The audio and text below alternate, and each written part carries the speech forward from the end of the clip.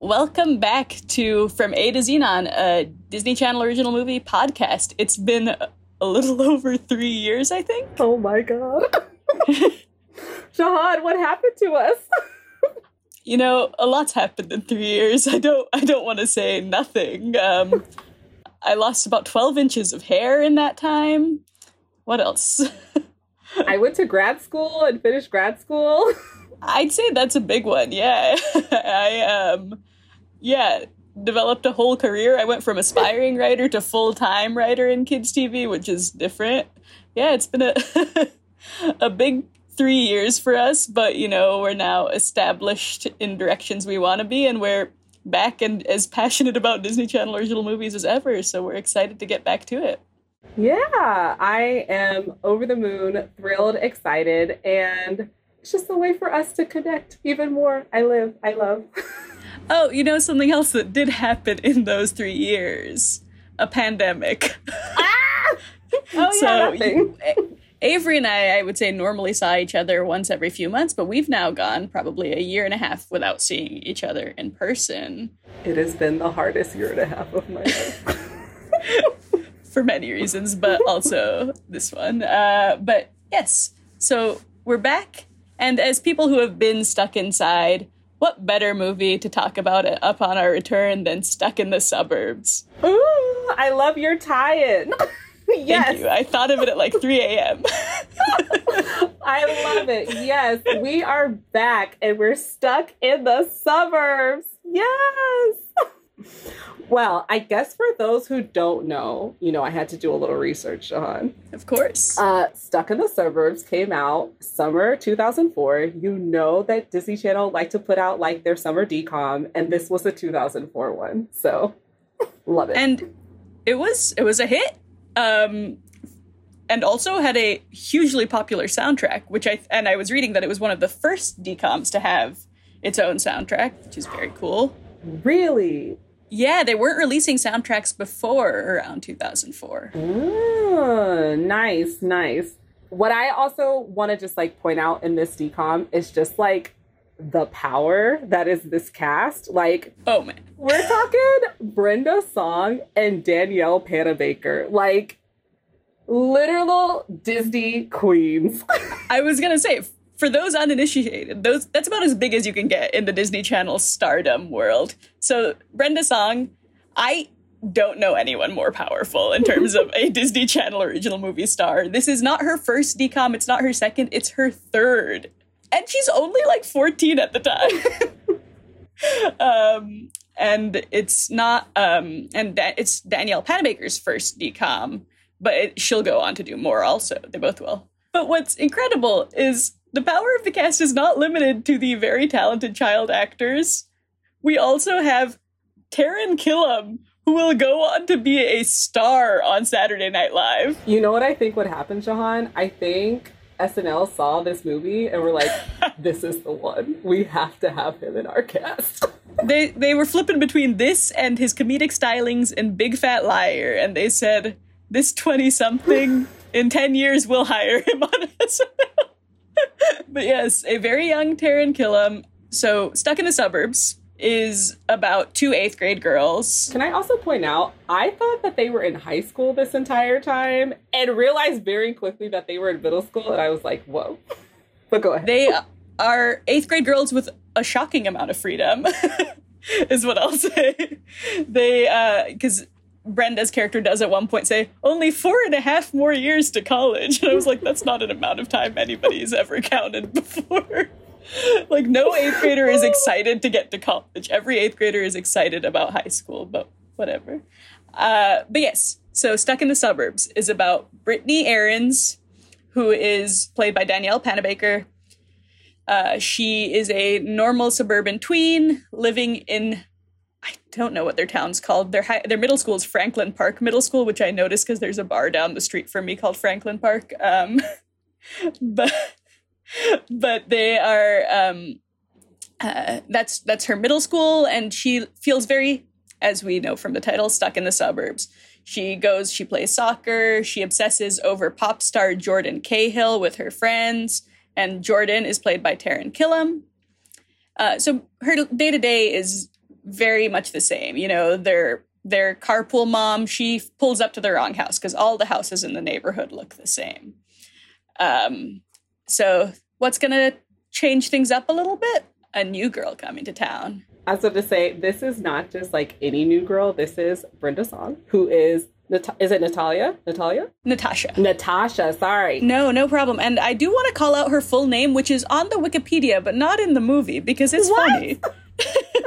Natasha Kwan Schwartz. What? Brenda Song is fully Asian. I presume the character also was, but she is, for reasons unexplained in the film, she has also a Jewish last name. Oh my Lord, what was Disney thinking? I'd love to dig into the giving Asian characters like either Jewish parents or like hyphenated last names, because in Glee in a couple of years you'll get Tina Cohen Chang and Christina Yang from Grey's Anatomy. She has a Jewish stepfather, and that's a large part of her character backstory. I don't know why there's a pattern, but I did notice it. Interesting. But you're right. Like, in walks Natasha, and Natasha has, like, got it going on. I don't know if you realize, like, when she, like, blows into the middle school, the hair is, like, whipping. And, like, they focus so much on her outfit, the ties, like, she really is, like, the it girl. And our poor Brittany just, like, sees her and is like, I want to be different. Because, like Jahan said, like, Brittany is just, like, living this very mundane life, and she, like, craves to be an individual. She, like, writes songs in her room and, like, plays guitar kind of, like, mediocrely bad. But, like, she wants to write songs and she wants to be different. And Natasha is it. It's her way to be different. And we've seen multiple ways that she is exactly the same as the other girls. She has 3 best friends. They all have the same ponytails. They do a choreographed dance about 3 minutes into the movie in, like, unison to a brand new music video. So, like, they're really, truly moving in sync. Jahan, I saw that dance, and my immediate notes were, Jahan, we need to learn this dance ASAP. I was going to say that to you as well. I was like, wow, we got to get on TikTok. This is going to show the kids who we are. But these 4 girls are all obsessed with Jordan Cahill, as we mentioned. They all have pictures of him in their lockers. Every morning they come, blow a kiss to the picture, and they say, good morning, Jordan, also in unison. So really, we have this world set up where it is all very cookie cutter. It is all suburban. And who should blow in but Natasha? Notably, also, the only Asian character other than her mother, which I think we can get into a little bit later, how this movie's like, when the thing that sort of shakes things up is also diversity. I don't know if Disney intended upon that, because Disney is terrible about diversity in their DCOMs. I went through all of them last night looking for others starring Asians other than Brenda Song. Oh. And I only found Cheetah Girls One World, where they go to India. I love that movie. Vikram, the lead in that movie, is played by Michael Steger, who is in no way Indian.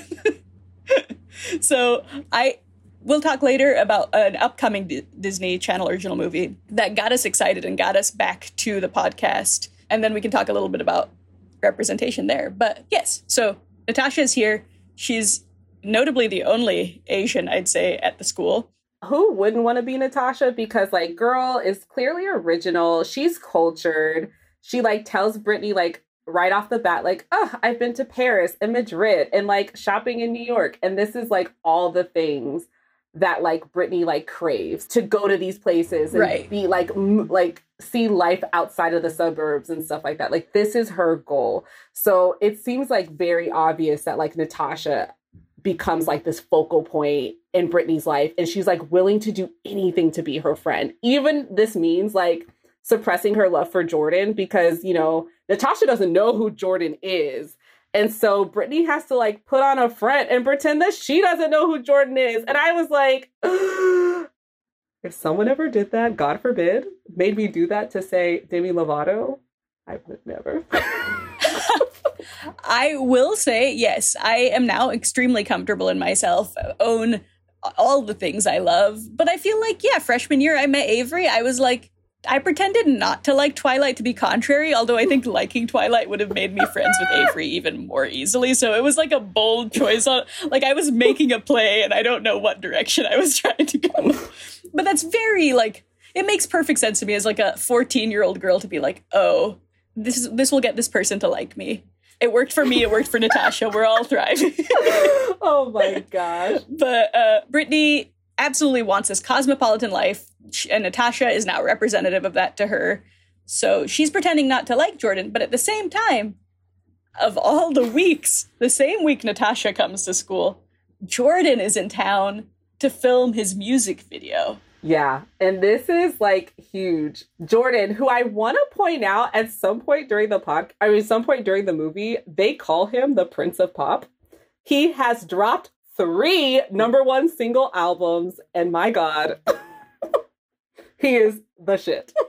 He's the shit. They do call him the Prince of Pop. It's very funny. He has this gorgeous long highlighted hair that does not suit Taran Killam's beautiful face, and he's also like wearing like a kind of fedora type hat on it at the beginning when we first meet him. Oh my gosh, the early 2000s fedora.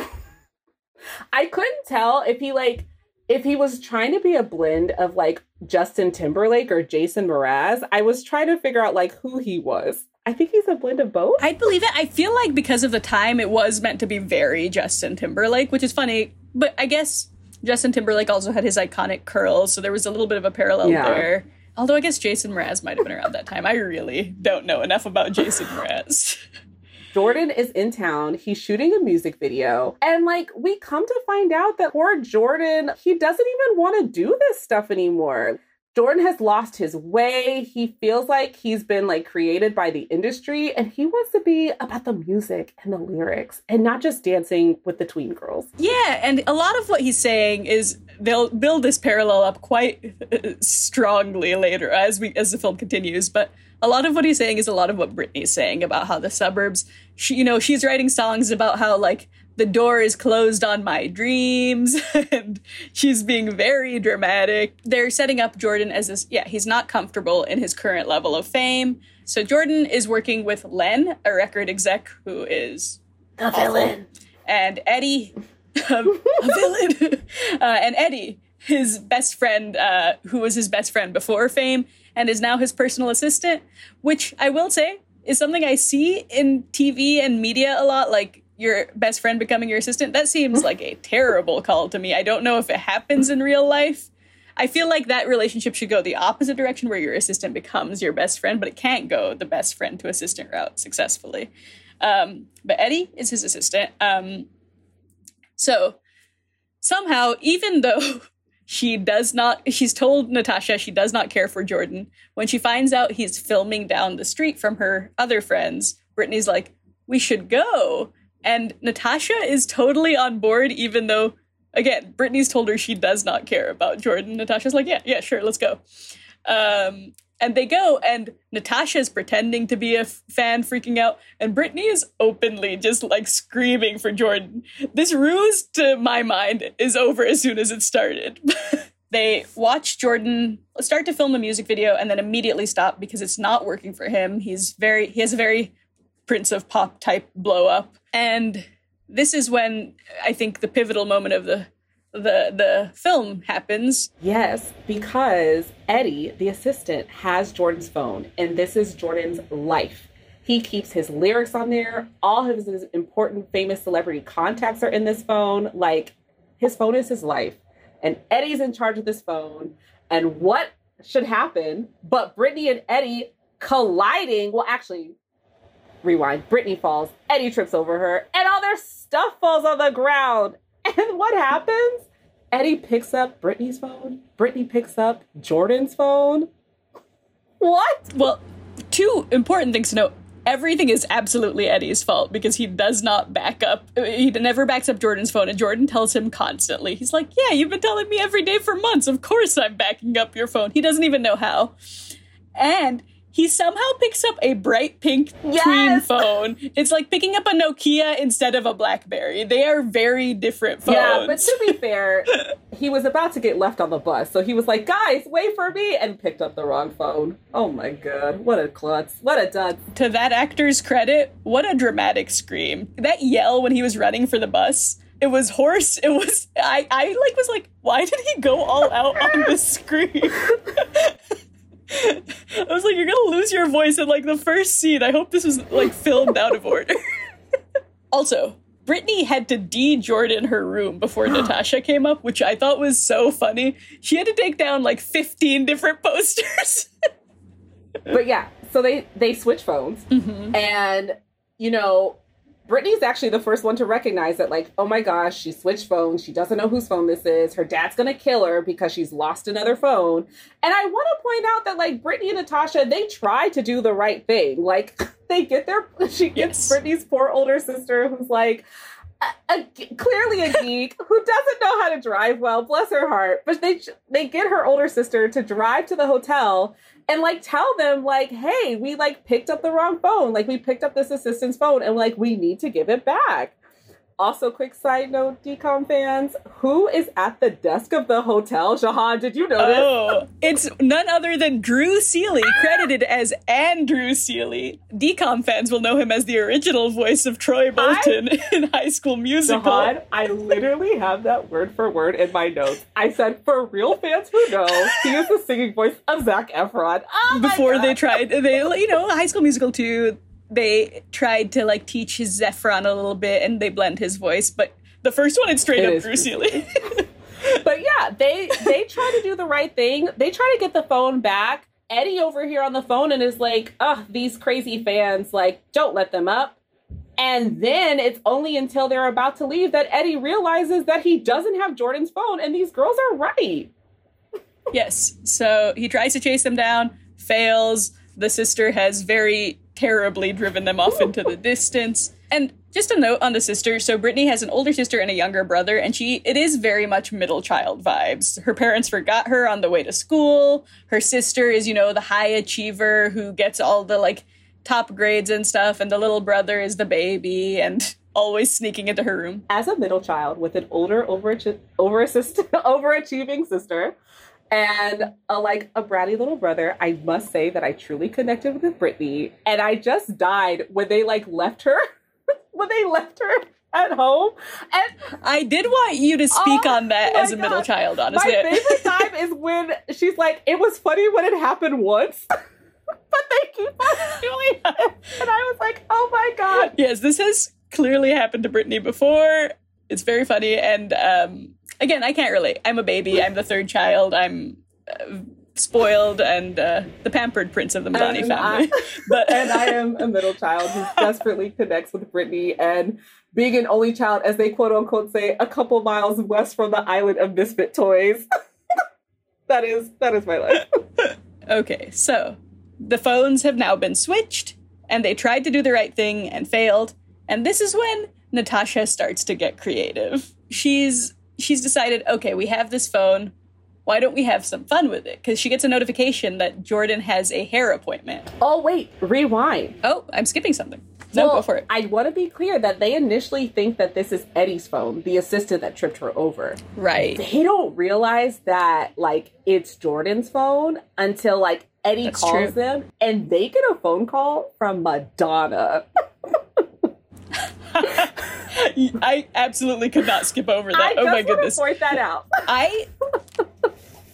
I love the choice of celebrity shout-outs, because in the first scene, when Brittany's reading a magazine, or she's singing a song instead of doing her homework, she pretends she's working on the treatise of Beyonce or something, because she just grabs the first name from a magazine. And I don't think they had any way of knowing who would still be a huge star. I mean, Beyonce in 2004, we knew. She had just released Crazy in Love. She was obviously going to be an icon. But, like, Madonna, I guess, do you choose her because she has staying power, or because you can just put in one name and have people know who it is? I was, like, unsure of how they chose, because given the time, I would have put, like, Britney or something like that. But I guess the character's name is Brittany. But yes, Madonna, they freak out. And there's a couple more celebrity shout-outs as Shout you out go Miss on. Body.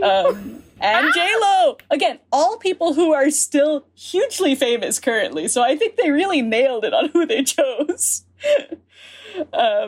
They then decide it's time to have fun of their own now that they know whose phone it is. They realize he has a hair appointment, and Natasha calls and is like, okay, here's the rules. Don't look him in the eye, curtsy, and also he wants, again, his luscious locks. He does hair flips in the music videos. That's his whole thing. But she says he wants his hair all cut off. And the hairdresser just was like, yeah, okay, that's what I was told to do, I guess. She does not. And Jordan, I guess, does not notice, but it looks great, honestly. Bless Natasha. It's the greatest thing she ever could have done for him because I love the short hair. It works. It does work. And he actually likes it. He's looking in the mirror and he's like, this is how I used to wear it. It doesn't look that bad. So he's actually kind of excited about it because, the record label had him keeping his long hair. And I also felt very prescient of Justin Bieber to me because he was so well known for his swoop and then chopped it off. And it was such a big deal when he came out with the music video with the pointy hair instead. And that was beat for beat the same thing happening years later. I thought that was super interesting. So this is a very realistic pop star representation. So yeah, the girls they do this Operation Save Jordan where they're here to change his whole life. They do the hair, they change his wardrobe, they get him a dog, and all the while, our baby Jordan is just so happy. He's happy of these changes, although he doesn't know who's actually doing them because by this time Eddie has covered it up that he doesn't have the phone and just simply buys him a new one. So Jordan has no idea that his life is being controlled by these tween girls. Yes. And so she's looking through the phone and that's how she figures out all the things she thinks he'd like better for Operation Save Jordan, right? The record exec is very clear, the hair is the money. And so it's all very tied in the record exec's desires. Initially, half the phone was kind of hidden from them because of the password.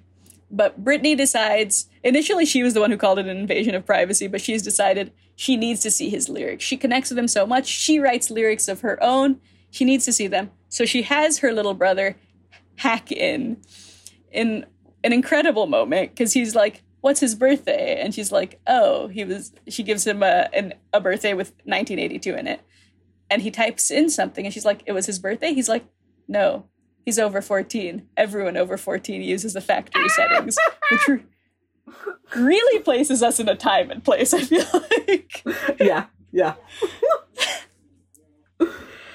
And that probably was true of people over 14 in 2004. So she reads his lyrics and she starts to see that they're the same thing she writes about. He wants to get out of this life he's kind of stuck in. He feels trapped the same way she does. He wants something more. And these lyrics are so much more exciting than the songs she already loves. And that's how she sort of starts to put together what he wants and needs. And at the same time that this is happening, Natasha is helping Britney kind of do the same thing to her life. She's noticing Natasha's cool clothes and she's starting to change how she dresses. She's wearing her hair down. She's working on her own lyrics. And I think I wrote... She's working on her lyrics. There's a whole montage where she's fixing Jordan's life. Natasha's kind of changing her life. And then finally, they change her hair and it looks exactly the same to me. I don't see anything different. They straightened her straight hair. And she finally breaks the lyrics and she's like, it's amazing what new hair will do for your attitude. The hair is the same. Britney, I don't know what to tell you. But yes, more parallel with Jordan. She's doing all of the changing he is as well. Yeah. And so I think what also is a pivotal turn in the movie, which we get to our next problem, is that I think what happens is Britney's friend tries to call Britney's phone. And of course, Eddie still has it. And then her friends find out that they actually have Jordan's phone. And so, her friends who love Jordan Cahill are freaking out. And, Britney feels kind of big and she takes all the credit for changing Jordan's life and she leaves Natasha out. Natasha's the one that made the decision about the haircut. And she claims credit for it, all of it. And so Natasha feels some kind of way. Yeah, absolutely. The power has gone to her head, you know. And I do think it's super interesting because, like, Natasha was the one who was like, let's live a little, let's go a little wild. And that's very much not Brittany's bag. So it was like, but like, she's getting all this attention. She's the unique one in the friend group for once. It's very exciting for her. At the same time, her mom has been working throughout the film to save an old house in their neighborhood, the Ashburn house. It's a beautiful old, I don't know, colonial or something house. It's old. It's old. It's gorgeous. The mom loves it, but the mom loves it because it's different. You know, they live in the suburbs and everything looks the same. It's the one thing that helps their neighborhood stay unique. Everybody in this movie is so worried about being unique, including the mom. But like the mom has more of a, you know, this is something important to our neighborhood reason. We don't want another Starbucks. I don't know if they actually say that, but you know, that's what they're avoiding. So Brittany, when she hears her mom actually pretty upset about this. You know, she cares so much. Her kids don't even go to her rallies. The only kid we've seen express any interest in the rallies is Natasha when she talked to her about it for a minute. So her own kids don't care. But Brittany hears and she's like, I can actually help get a crowd to this rally. Because again, the power has fully gone to her head at this point. Mm-hmm. She's told her friends she's been making it all happen. So she's like, I know what we can do. We can get him to the rally. That'll get a big crowd there. So she tells her friends he's going to be at the rally on Saturday. She tells Jordan's girlfriend not to fly out on Saturday because he's now booked and busy. And that's when things start to really fall apart for Brittany because she's now lost her friend who was helping her with it. And she's gone a little rogue. Yeah, so Penelope, Jordan's girlfriend, who, by the way, we never see in this movie. She's just, like, randomly talked about. But yeah, tells her not to come that weekend because he's busy. And what happens? Penelope decides to break up with Jordan. And Brittany realizes, like, oh, crap. The Entertainment News reporter covering this says he's now hairless, loveless, and his video is behind schedule. Oh my gosh. Things have gone wrong for Jordan. Yeah. So Brittany's like, oh shit, I fucked up. It's time to go back to Natasha and like kind of set things right and get her to help her. She's not going fully like because she's sorry. She's going because she needs her help. And an interesting thing happens. She's over there. She meets her mom and her mom's like, it's so nice Natasha has a friend. She's so shy. And suddenly, we start to learn some things about Natasha we had not known previously. We find out that our girl Natasha has been lying. Lying! Turns out that she's never been to Paris or Madrid or New York. And that her dad is like a salesman and the farthest he's gone is Buffalo. So honestly, we never really learned like where Natasha's from or how cosmopolitan she really is. But we do know this was all a front. She wanted to be cool and have friends and basically restart like a new life in her new school. And then they have an argument. So basically, Natasha's like, you took credit. You just want to seem cool, and they finally have their full falling out. Shahan, this fight was like so critical for me. I think when Natasha says, and I had to put it like in all caps and in quotes, there's nothing unique about you. Your life is a lie. Literally, deep cut. I have chills. Brenda ate this argument up. That's what I wrote. Because truly, the whole argument long, Natasha owns her. Like, just fully, like, Brittany says, she, like, first of all, Brittany's face when she says there's nothing unique about you. Man, Natasha got her. Like you said, deep cut. This girl is ruined by hearing that. And the thing is, Natasha fully cold-blooded. Like, she doesn't show her hurt the same way. So Brittany keeps making comebacks, and Natasha knocks her down time after time. It's incredible. She was like, you pretended to be so fabulous. Brittany's like calling her out on faking her life. She's like, I am fabulous. It's the only reason you even talk to me. Truly owns it. Like, it's amazing. And so she calls her out. She's like, if I'm so pathetic, why are you trying to be me? Incredible. What a line. Brittany is ruined by this. There's absolutely nothing unique about her. She's like, it's the thing she's least prepared to hear, I'd say. And we see her like run off with one little streak of baby mascara.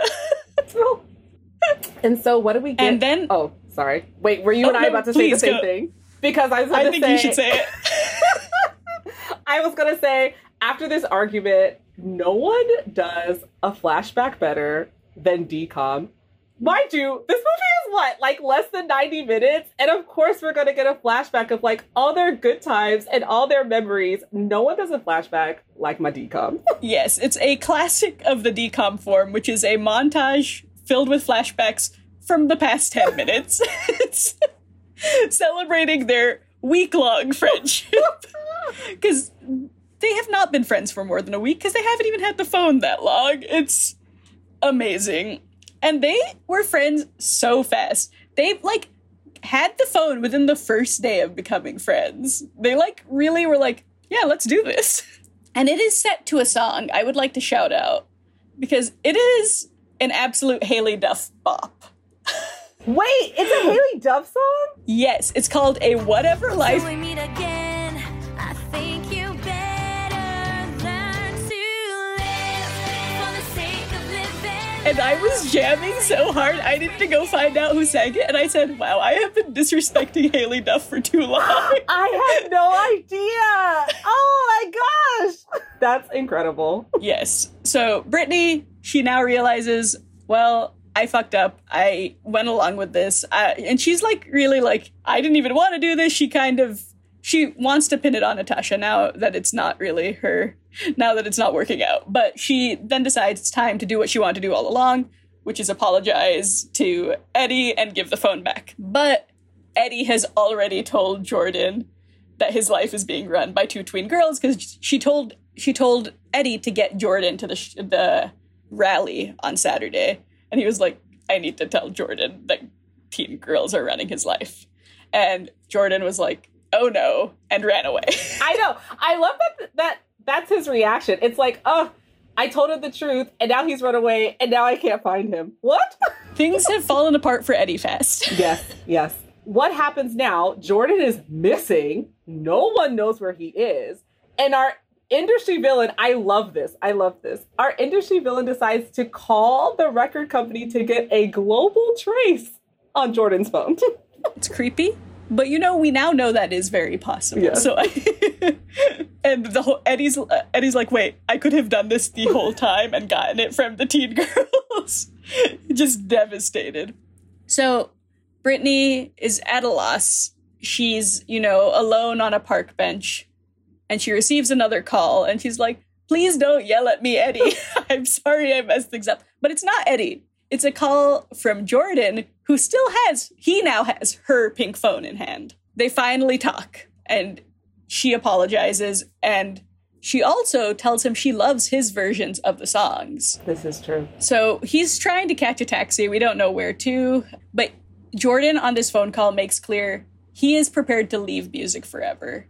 He says, the record company owns me and my next 6 albums. What? And I have to say, what did you sign, Jordan?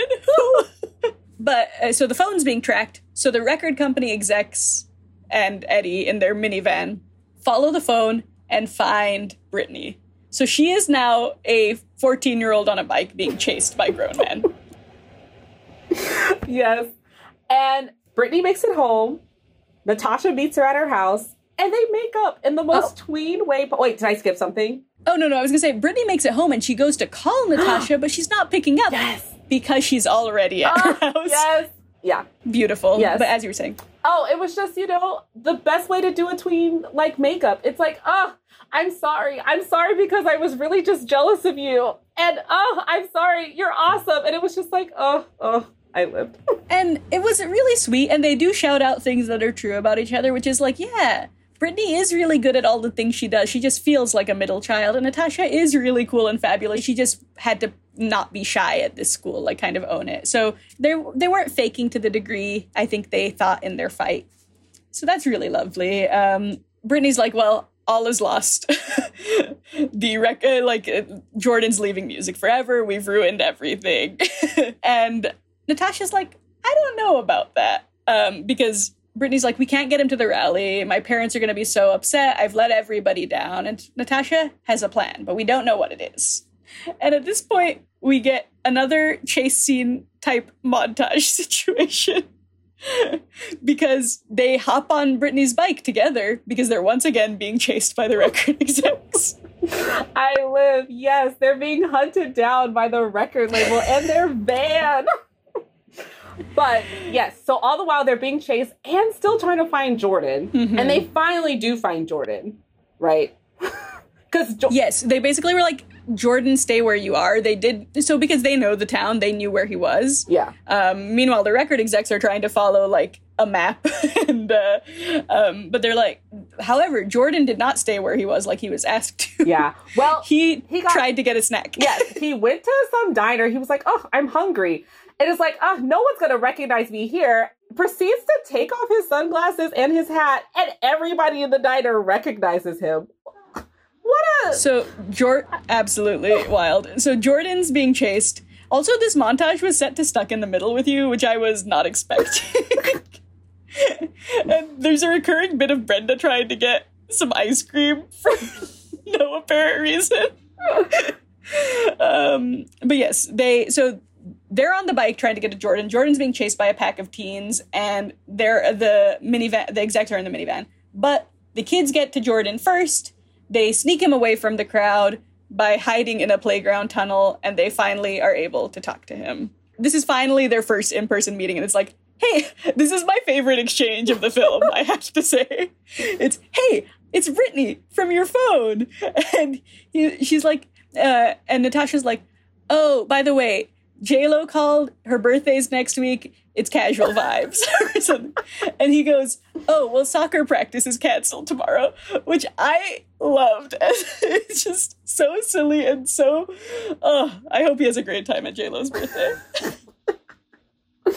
But yeah, I love it. I love it. But they finally meet. And I think that the cool thing that they do here is that they released Jordan's music, his version of the music. Yes. Yes, they get to release We finally learn what Natasha was thinking. Yeah, they release his version of More and Me, and they spread it to the world. And when I say the world, I mean like Britney's like tweet friends.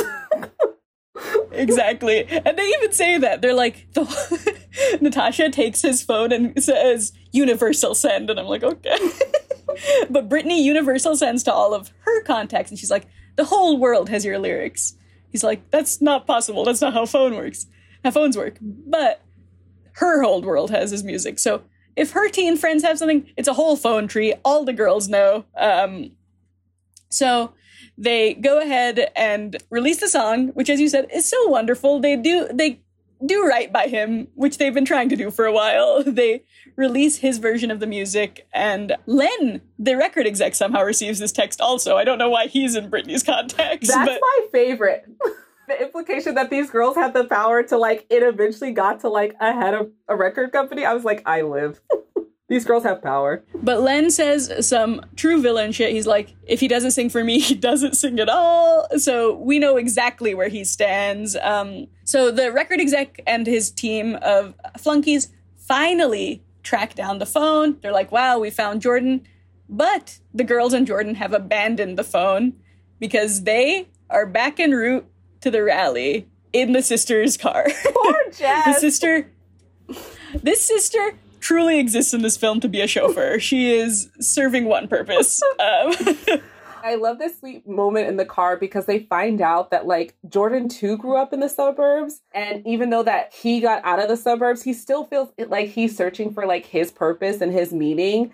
And it kind of, the best line, because I had to write it down. It says, you could be stuck anywhere, but you can't blame the location. The suburbs is just a state of mind. The suburbs are just a state of mind. An incredible line. Truly just drops that in the minivan out of no. Like, it's a beautiful heart to heart, and it really does, like, kind of open Brittany's eyes because she's felt so stuck. She's like, she's been trying to get out, and he's like, that was my focus too, but I just got stuck somewhere else. And that, I think, it's really cool of him as a 20-year-old pop star being, like, yanked around by these teens to take a moment to teach them a valuable lesson. But at the rally, the crowd is turning on the mom because she has not delivered Jordan Cahill as promised. And it's very funny because the people yelling at her are not the tween children there, but all of the moms in attendance are simply going off on her. And not as like mothers of fans. They're like, where is Jordan? These grown women. And also, Britney's friends are being very shitty to a woman who is their friend's mom. They know her. They were just like, no Jordan, then I guess we'll leave. And they were just being like very snotty. And I'm like, you know this woman. She is your friend's mom. So it's all culminating, you're right? You know, you've got the rally supposed to be happening. The minivan with Jordan and the girls is on its way. And the minivan with the record execs is also on its way. So they finally reach the rally. They deliver Jordan to the mom and to the rally. Len is now promising Eddie a job if he stops Jordan from performing this song. He's like fully like, Eddie, shut this down. And Eddie's like, okay, this is now, like, he sweetened the deal for Eddie, who's just been trying to get Jordan to do, to follow their record deal the whole time. Yeah, and this is like a true test of friendship for Eddie. Because it's like, do you want to stay being your best friend's like flunky / assistant? Or like, you could actually get a real job. It's a real test on Eddie's character, I might say. Yeah, and Eddie like straight up asks him, are you willing to sacrifice it all for this? And Jordan says yes. And this is Eddie's, I think, shining moment where he's like, he walks up onto the stage and Len is like, oh, finally things are going to be shut down. He's going to shut it down. And he's like, he introduces his best friend in the world, Jordan Cahill. It's so sweet. Oh, yes, Jordan performs. And you know, in the midst of that performance, we have to have another flashback. A little flashback montage. Another montage of flashbacks, but it's only clips since the last very recent montage of flashbacks. So we've got like another 10 minutes of movie in this montage, including the chase scene that just happened. Which is, again, a wonderful thing you will see again and again in DComs. I'm thinking mostly of Descendants, the first one. That's going to happen again. But Jordan is playing Britney's guitar, which I love. And he gets up there, he's like, you know, we're here to save this house. And he speaks a little bit about how, like, sometimes you need to save what's unique about your past. And it's, like, clear he's talking about himself. He's talking about the house. It's all coming together. And he sings his version of More Than Me. Oh, you take away the lonely pain. Oh, yeah. And now, You we're at the end of the movie, where the girls are once again in their carpool. Oh, wait, but I also do want to say that they did save Ashbrook House. They refurbished it. Yes. They, like, refurbished it. Now it's, like, a beautiful place instead of this old eyesore. Yeah, it looks like it's a public space where people can hang out, which is really cool. And, like, I love to talk about a public green space. It seems like something great for their community. Yes. So they succeed, they save it, they help the mom, which is so lovely. And at the end, we're once again in the carpool car, but now Natasha is in there too. So there's 5 girls coming home from soccer, and it's like mirroring the first scene, but Britney's straight up on the phone with Jordan. Like, she now has a relationship with this pop star where they talk on the phone in the afternoons after soccer practice. I mean, I'm not going to go into the weirdness of a 22-year-old man calling a middle school girl, but it's so sweet. You have to admit. It's very sweet because of the movie, but it's wonderful to have this relationship. And he's like, hey, you should come to New York. And this is why it's sweet, because Britney's like, I don't know, there's a lot going on around here. Aww. So she loves the suburbs. She's excited to stay in the suburbs. And like, she's not raring to get out to this exciting life. She's learned to love what she has, which is so beautiful. So it's really exciting. You get to see her grow. And they're all friends together, which is important because if you remember the choreographed dance at the beginning, they once again run in for a new music video premiere. But is it a Jordan Cahill music video? No. It's an Eddie music video? Eddie singing the original version of More Than Me, right? Yes. It's not like a new song. They got Eddie to, like, be the industry's new pop boy?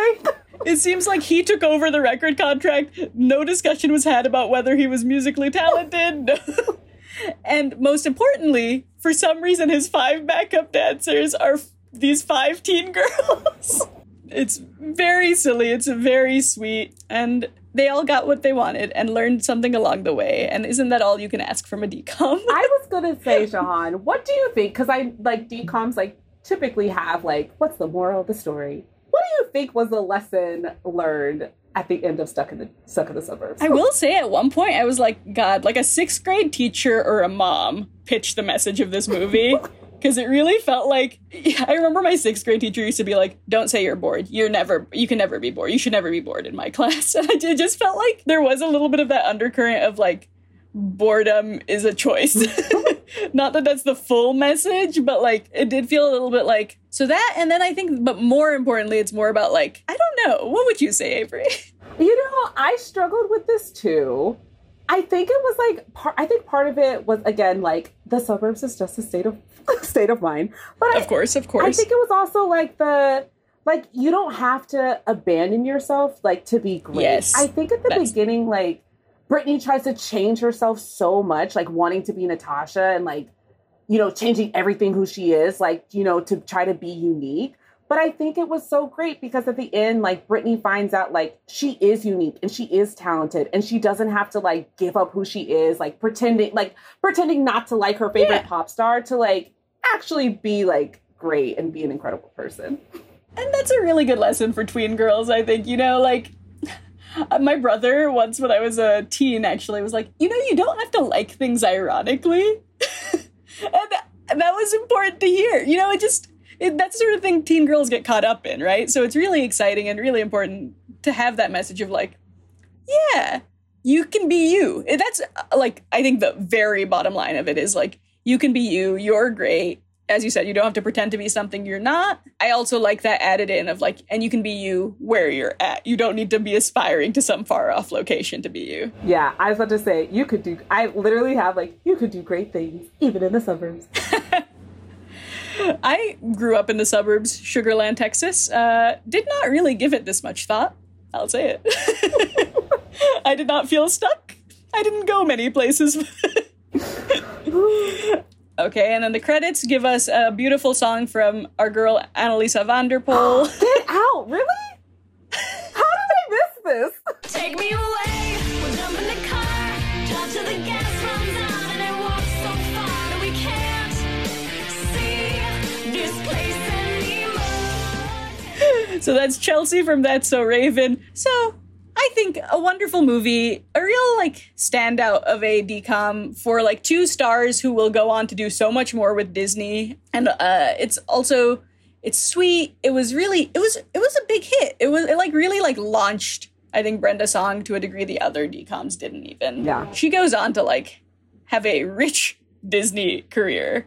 Oh, of course. Including Wendy Wu, Homecoming Warrior, and of course The Sweet Life of Zack and Cody, which she stole the show in every episode pretty much. Yes, And something I did want to talk about a little bit was how, even if it wasn't intentional, there is this kind of undercurrent of like whiteness. Speak on it. Say more. Well, right, it's the suburbs. It's very white. There's even a line where she's like, "You've been to Madrid? My dad won't even let me eat Spanish rice because he thinks it's too spicy." Yeah, I remember that. Which I did feel like, yes, this is a very white, very same suburb, and it does feel very homogenous. So it is interesting that Natasha, as this new Asian girl, kind of is the one to shake things up. She, and I know it's ultimately because she's trying to be cool and make friends, but it's also like she is kind of something different. And that's true in multiple ways. And I don't think Disney was thinking about that in this instance. Should we do our Adam segment? Yes! So, when we were talking about what's changed in the past 3 years, we did not mention, so we are now working with Adam Avalos, who is an editor and producer and working with us and also watched the movie. And we'd love to hear from Adam, who does not have the DCOM experience we do. So this is Adam's Corner. Sure, yeah. I guess I should just run through my quick history with DCOMs. I saw the first 2 High School Musicals live on TV just because they were so huge. I remember like watching Disney Channel at that time and seeing those ads for it. And that's really all I have with DCOMs besides the Asian Cody Banks movies. I don't remember what it was about those. I just remember like one of my friends was obsessed with those at the time, and we just watched. I can't remember how many there were. I just remember there were at least 2. And Adam, I think Agent Cody Banks might have been a theatrical release. Was that- I don't know if it was technically a decom. I can't remember it. That's kind of my extent. So I kind of am familiar with the format. I knew Taran Killam was an actor before SNL, but I'd only really seen him in, like Big Fat Liar. Maybe I remember seeing him in that, but I think he was in Bridesmaids or something, but I think he was in SNL. I only remember him as the SNL guy. So seeing him like earnestly play this, pop star, where that line where they call him the king of pop hosts, like I just sat there and like blinked for a few seconds. Taran Killam, I thought it was very funny that he had a history of playing a pop star because his wife, Kobe Smulders, is known for How I Met Your Mother, Robin Scherbatsky. Right. And my favorite thing to come out of How I Met Your Mother is Robin Sparkles, the fake 90s pop star that Kobe plays. So it really felt like... Yes, so I love that they both have a history. That's a full circle goofy thing right there. There you go. Fake pop stars. Yeah, I hope they talk about it. I would love to have been a fly on the wall for that conversation. I love the fuzzy computer in her room too, where I thought it was like an old Macintosh computer where it had like that like wrap around cover where it's all fuzzy, but no, there was a shot where it's like a regular screen that just has like almost like one of those steering wheel covers on there, like just on the outside frame or something. I'm glad that's not a thing anymore. That's pretty gross. Oh, I was thinking, wow, I should get one, but we'll differ on this point. It's just that like 3-inch long yellow fur on like the edge of your screen. I'm sure it just gets so dirty after a while, And I'm sure it's great for like your computer fans and everything to just have some fabric right up in there. The most important thing though was the ice cream in that one scene in the kitchen where it must have been like a liter of ice cream in a salad bowl with like an entire can of whipped cream on top. At which point the dad is so fed up with Brittany who's eating it, he takes it and puts it in the cabinet. He doesn't put it in the fridge. He puts it in the, the hanging cabinet in the kitchen. And then and they do. Yeah. It just cuts to the next scene. There's no transition or mention of it ever again. And I think they have like an extra second on that shot where you see the parents both reacting and being like, did he just put it in the cabinet? But yeah, the size of that ice cream was what Brittany was given for getting Jordan to come to the rally. When she told her parents Jordan was going to be on the rally. Okay. And it's like very much like, it's the first scene where she feels like she's not just a middle child. And it's so goofy because it's, even as a bit, it's the largest ice cream sundae I've ever seen on screen. It's a wild ride. All right, Avery, do we have anything else we wanted to wrap up? Do we want to talk about the actors' current careers? Yeah, let's do, at the end of every DCOM, we got to do a where are they now? Where have our stars been up to? So, I gotta say, the past year or so, my friend and I have been talking about this thing called the Jahan effect, where I get obsessed with a celebrity who's kind of out of the spotlight, and I'm sure they're unrelated, but then they suddenly get a huge boost in their career. I Jahan affected. I was talking about Keke Palmer nonstop, and then suddenly she was everywhere. But I have to say, Keke Palmer deserves her career, and also is probably working a lot behind the scenes to get that career. But the person I most want to Jahan affect in the world is, if I can speak Brenda Song's continued career into existence, I would love to. Because Brenda Song has that amazing child actor vibe, right? Like, there's a couple child actors like her and Amanda Bynes where they, into adulthood, continued to have incredible comedic timing. So I know she's been acting still, but so she was most recently in Dollface, I think, the show with Kat Denning. I saw that. And I I watched a couple episodes and she was good in it, but I wasn't like, oh yes, this is the Brenda starring vehicle I would care for. But she, prior to that, has been on and off in some things. I know I loved her in The Social Network as the crazy girlfriend. And prior to that, she obviously had a lengthy Disney career, which we've mentioned, Sweet Life, Wendy Wu. Yeah, I too loved her in Social Network. I saw her in Dollface. And then for those like Scandal fans who, it's a show that like, I can't believe it happened so long ago. She was like in a couple episodes in those like first like 1 or 2 seasons, which was like pretty cool. And I heard, didn't she just have a baby? With Macaulay Culkin, another child actor. Look at this. Yeah, she just had a baby a couple months ago, and Danielle Panabaker had just had a kid about a year ago. So we've got both of our stars, recent moms. Yes. And I know, like, I haven't followed Danielle Panabaker's career very closely, but I know that she's in The Flash, right? She is. She's been in every season of The Flash. I stopped watching it at like season 3, but she is working consistently, and she's playing a superhero again because we all know her and love her from a Disney, not original channel movie, but a Disney movie, Sky High. Jahan fans, I want you to know, Jahan loves this movie. The amount I talk about Sky High.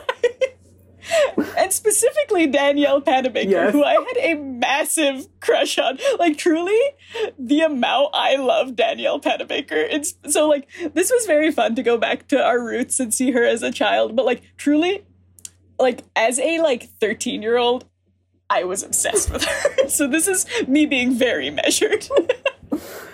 And then I think we've talked already a little bit about Taron, like SNL. I have not seen Hamilton, but heard he was in Hamilton too. So big ups to him. Yes, I've only listened to the soundtrack, but he was King George, right? Yeah. That's, I think. I know he like had an ABC show called Single Parents. Did you watch that? I didn't watch it. Okay, I watched it. It was good, and it deserved more than it got, I would say. Oh, no. I think Adam might disagree with me. I have not seen it, but I'm glad to know it's okay. I have heard it had like Leighton Meester, who also a teen drama star in Gossip Girl, but apparently has incredible comedic timing. So I watched it a little bit, and it like has a lot of fans because it was very silly. It was very fun. It was from, I think, actually the creator of New Girl. Maybe I might be wrong. Ooh, I love New Girl. And you know, Liz Merriweather has never led me astray. I love New Girl. I personally love No Strings Attached. So I liked Single Parents. And so yeah, Taron he hasn't like totally found something, I think, long-term since SNL, but you know, he and Kobe seem to be doing fine. You said No Strings Attached, and I immediately had a flashback to us going to go see that movie for my 18th birthday. A beautiful occasion. 2011, a great year for romantic comedies. Yes. I don't know. Anything else? We talked about Drew Seeley. Yeah, Drew Seeley, a surprise. Nobody else has really like done a ton and was really a name. I think Eddie was played by Ryan Belville, who I've since learned is like a Canadian stand-up. Yeah, so he's like got a bit of a name in Canadian stand-up, but other than that, not a ton. The cast, I don't have a ton to say about other than that, but I do want to talk a little bit about... So Avery and I saw a trailer for an upcoming Disney Channel original movie called Spin. Can I just say, you brought this up a couple months to me, and you sent me the trailer, and I was like, yes, I love this. Can I just say, in this past like week and a half, every YouTube commercial I get is for this DCOM, and I'm like, oh, they really know me. And I'm so excited because this is the first Disney Channel original movie that I have seen. I'll do my research, but I did a cursory glance, and I think this is the first Disney Channel original movie we're getting with a South Asian lead. There are over 100 of these movies, and never once were they like, oh yes, let's put a brown kid in the starring role. And honestly, they're not great in any form of diversity. As I said, the only major East Asian lead is Brenda Song, because Johnny Tsunami, the star of that, I think Brandon Baker maybe, he's Filipino-American, but playing Japanese-American, so that's interesting too. But there's not a ton of representation. There's a few, like, there's obviously, they love the Maoris, so there's, like, Twitches and all of the TJ Maori films, but, like, so there are a lot of black-led DCOMs, but I will say, again, mostly light-skinned black-led DCOMs, so Disney Channel has never truly done a great job of diversity, but Spin, I'm really excited for. I'm finally getting my brown girl DCOM at age 28.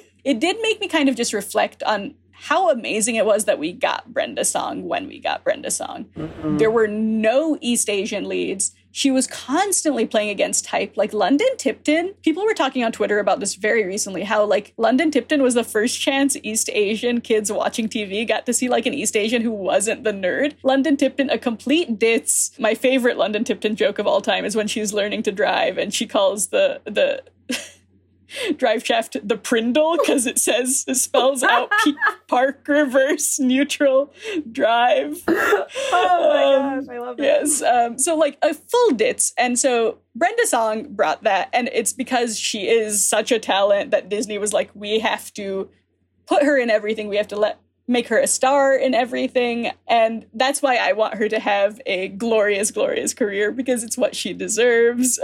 I'm still shocked that we got her when we did, because like even Wendy Wu was supposed to be Kenny Lu, but she was going to play like the monk character, not to get ahead of us on Wendy Wu. And then she was just so good at martial arts because she's a black belt in Taekwondo. Get out. But they were like, why don't we just make Brenda the lead? So like she is truly, like, I know Danielle is also an icon of DCOMs, but Brenda is truly like an icon of DCOMs, gave us so many rich Asian characters, and it's really lovely. So very excited for Spin. It's about a young South Asian girl who wants to become a DJ, and that sounds like a blast. I'm here for it. I'm so excited. Jahan, I think we should group watch. Yes, we will be watching. And we hope you will be too, because at some point we'll be talking about it. Oh, Jahan, I missed us. I missed this. This like brings so much joy back into my life, and I'm so excited that we're reviving it. We're doing this again. Yeah. Welcome back to us. Welcome back to you, the listeners, and welcome to Adam. What a joy it has been to get together and talk about our favorite kinds of movies again. All right. Thank you so much for listening. I've been Jahan. I am at Jahan413 on Twitter. And the podcast is at From A to Xenon on Twitter as well. And 2 is spelled out. And Avery, you are? Yeah, you can find me on Twitter at Camille Says 36. And you can find Adam at the podcast Adam on all platforms. And that's it for us. Thank you so much for listening. See you next time.